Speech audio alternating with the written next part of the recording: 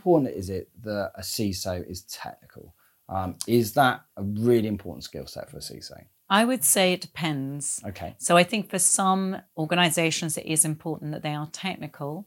But if they are technical, then they do need to have the soft skills. So they need to have the ability to communicate in the language of the stakeholders around them and down as well. So would you pick a technical CISO over one that could communicate really well that was not so technical?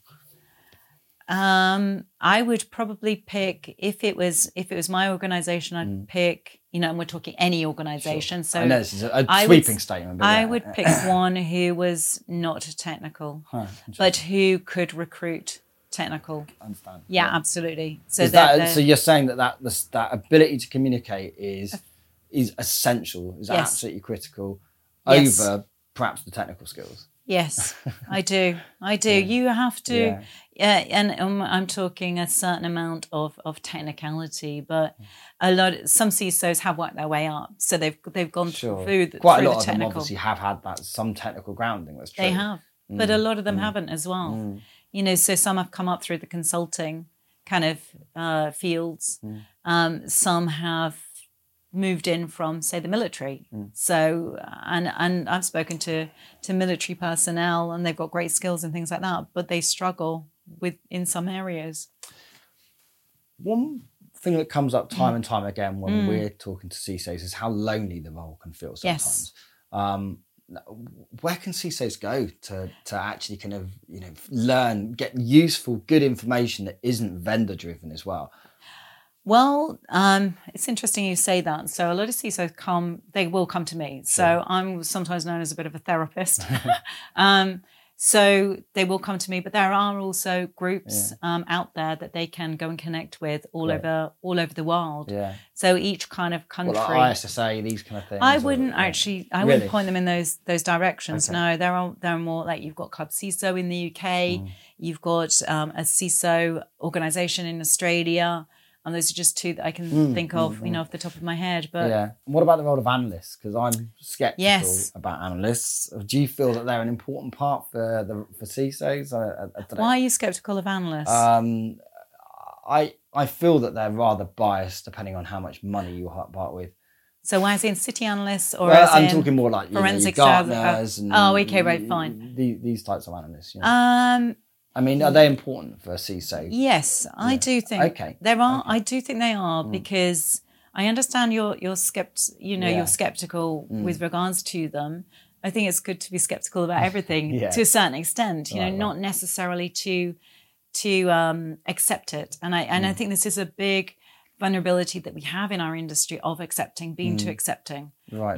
And I know we've not spoken about this, but typically we consume and we accept rather than push back and ask for proof. Absolutely. I see this with a lot of work that I do say with women or so leaders. Often, exactly. I agree with that. Yeah. But when it comes to analysts and things like that, so the foresters, and also the accreditation companies and certification companies and things like that, then some of them are really good. Right. But again, sometimes what I see is the knowledge hoarding. So some of them can provide great information. Say the ISF is a classic example. They've got some great information that they provide to organizations, but often it's hoarded. So that it's not disseminated throughout the organization, throughout the team. So therefore they're not able to be effective with it because it's being held back. So there are some good networks, so some good networking opportunities for CISOs to go and meet. There are conferences and things like that. I am considering building something for CISOs. I haven't launched it yet, but it may be something that I've spoken to CISOs about it actually, and they've said, look, if you do it, we'll come. But it would be kind of small units of them, but a safe space for them to kind of share and collaborate and learn from one another. Absolutely. Yeah. So kind of more masterminding.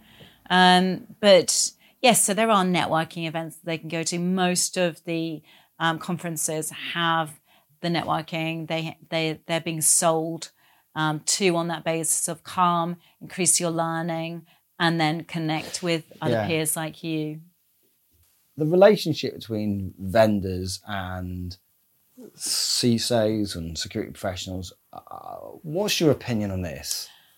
Well, what I see right now is overwhelm. Yeah. So really with the solutions, there are so many vendors out there, so many solutions. And again, I MC at events, and one of the questions, or I will ask questions on panels as well as being a panel member and also speaking at events. But often what I hear from the CISOs is, well, how do we know what to buy? Who do you trust? Who do we trust? There are so many out there. Which one should we buy? So often there can be a tendency of falling back on the market leader. So the whole kind of classic. You buy it because it's yellow. Yeah, you buy it because it's yellow, or no one got sacked for buying IBM and things like that. So the brand can, in some instances, can be really important. It can be important in regards to, well, if anything goes wrong, we can sue that company. They've been around for long enough. But sometimes there is tension because it could be, here's a smaller vendor or here's a startup vendor, but they have a great solution.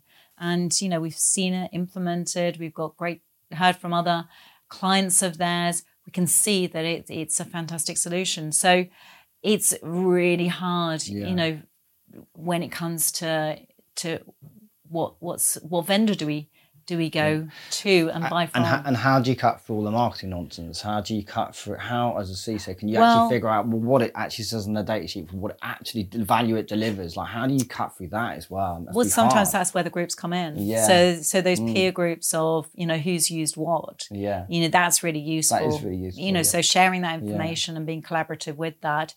And this is what I say to many of the companies that I work with. So from an entrepreneurial perspective, make it easy. When you are selling a solution, put yourself in their shoes. What problem do you actually fix? What credibility do you have that you actually can fix this problem? Or produce a grid, with the features and benefits, tick, cross, so that you can have that conversation. Sure. Or ask that when you are engaging with your buyer. But it is. We're moving into abundance. So everything is abundant. The era that we're going into, our connectivity, the amount of people that are coming online, the amount of solutions. We're operating on a global basis as opposed to localized. So there's so much more choice. Sure. So everything is in abundance right now. And it's almost paralyzing, the amount of choice. This is it. Yeah. It is. It really is.